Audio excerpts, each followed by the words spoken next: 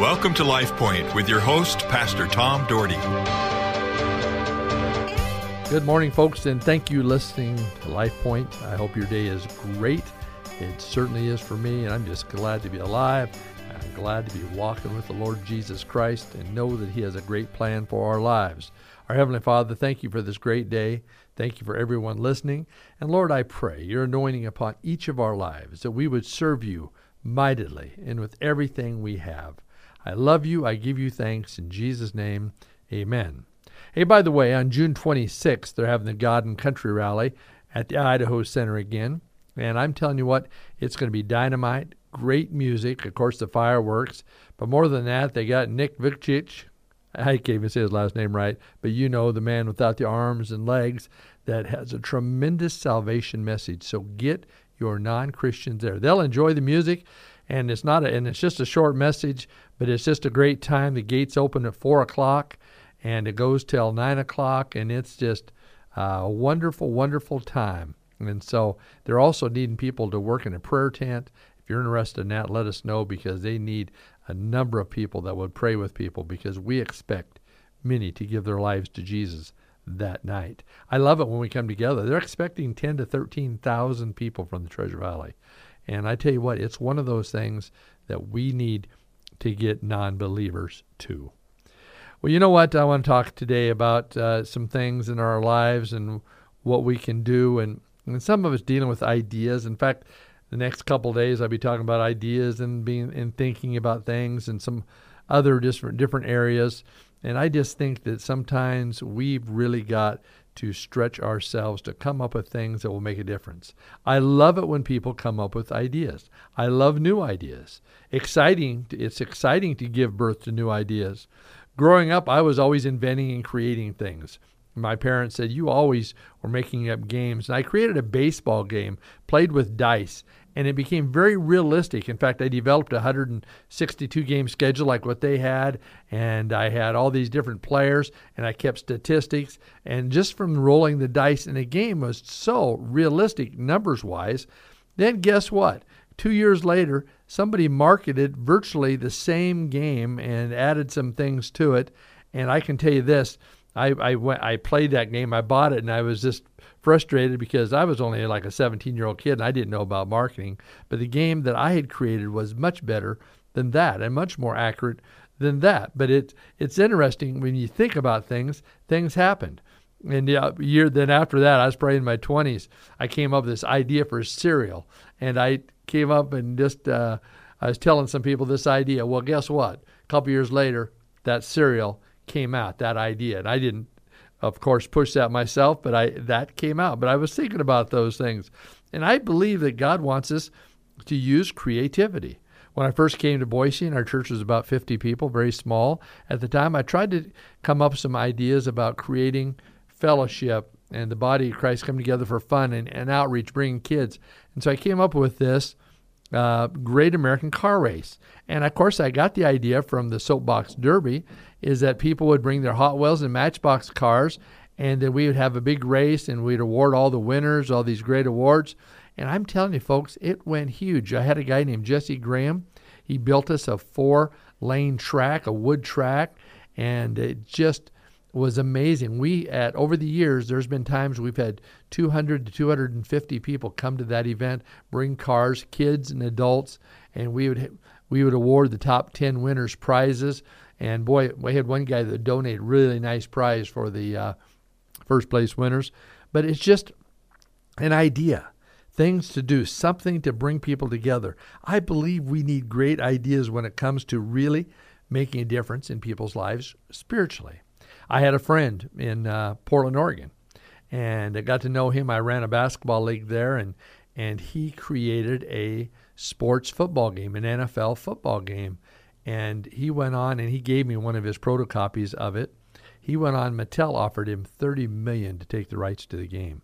He turned it down because he thought, hey, I can make more. And he told me he's going to retire and buy a plane and move to Hawaii. And guess what? He did exactly that. But he lasted about a year, and he came back. He said, Pastor Tom, I found out, money doesn't buy happiness. So he bought back into the business. Very interesting.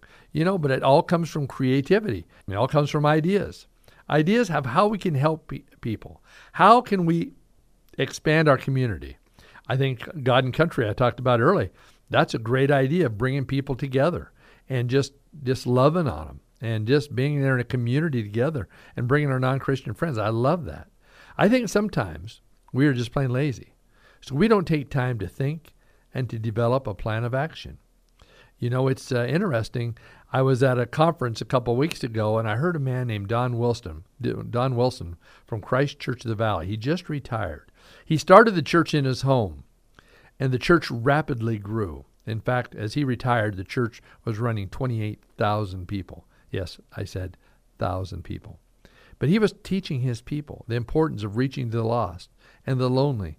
And, you know, he said, and he was talking about how the church has become a social club and they forgot the mission. The mission is to lead people to Jesus Christ. And they've changed their whole philosophy in what they do. And they create growth groups. They create opportunities to bring non-Christian in and to minister to them and to love them. And I've been an advocate for years to get out in the community and love the community and show them Jesus and take time to lead them to Jesus. You know, at this God and Country rally, during the short little message that he's going to share, they'll have an opportunity for people to go into a tent and meet with prayer warriors to pray with them and to help lead them to salvation. But do you know how hard it is to get people that will pray with people? Oh, we want people to come to know Jesus, but we're not willing to pray with them. And we even have guides. We can guide people through helping people to lead others to the Lord. And they're coming to you. You're not going chasing them down. You're not going to door. They're coming hungry but want to know Jesus. They need people to pray with. Where is our mission? Where is our heart? Do we have any desire to step out? I hope so. He wants us to spend time seeking His will and His direction in our lives. Sometimes it calls for us to step out and move a different direction. You know, Peter and Andrew had known fishing their entire life and probably were very comfortable in it when Jesus randomly asked them to follow Him. They probably thought, what? I'm going to give up livelihood to follow someone we don't really know? But they did it. And you know what? Christianity spread because of it, and life today has spread in Christianity because of people saying yes to the call of Jesus Christ. And even the Apostle Paul, the words to the Colossae in Colossians 3:23 and 24 says, whatever you do, work at it with all your heart, as working for the Lord, not for human masters, since you know what you will receive an inheritance from the Lord as a reward. It is the Lord Christ you are serving. See, Paul left it wide open. He said, whatever you do, do it with all your heart. He said, whatever you do it with all your heart. If you do, you will receive an inheritance, a reward for all you've done. He was teaching the church at Colossae to be diligent, to do what really matters. That is touching the soul of man. What does the word diligent mean? It means showing care. That you show care for fellow men. We have to ask ourselves, how do we show care for men? How do we show care for the world? What do we do to make a difference? What is something that you and I do to be a difference maker? Can you name them? Can you list them? Can you say, Pastor, I'm doing this, and I know God's using it? I'm praying that God will give us great wisdom, great insight, great ideas to be able to do things that will certainly reach those that are going to hell on a one-way street. You want to be woke up to what hell's all about, just get on YouTube and look up 23 Minutes of Hell, the sermon of the man that spent 23 minutes in hell, and start watching that. And let me tell you something. It'll be a wake-up call. It'll be something that'll stir your emotions like crazy. We always hear about people with a heaven experience. Try one that had a hell experience. Now, as I always tell people, that's a story. It's certainly not the gospel, but he quotes scripture. I bet he quotes 40 scripture in that little video. I watched it yesterday, so I'm very familiar with it. Of course, as a coach for so many years, I think of many sports examples. It's just in my DNA. You've heard them all through life. And the next line that I want to share with you is kind of a sports analogy. It says, embrace the spirit of a finisher. Embrace the spirit of a finisher. Sports teams that are successful know how to finish. The best football team I ever coached won every single game, and the main reason they won every game is because they knew how to finish. And I'd like to think I taught them how to finish, but they too had the desire and ambition. Every game that year, I think every game, maybe one, no, I think every game that year, we came from behind in the last 2 minutes to win the game. Now, three, all but one game we did that, came from behind to win in the last 2 or 3 minutes, because they desired to be successful and they expected to win. And I know some say, well, hey, I coach, why can't we do that? Why didn't we, come from behind? We're finishers.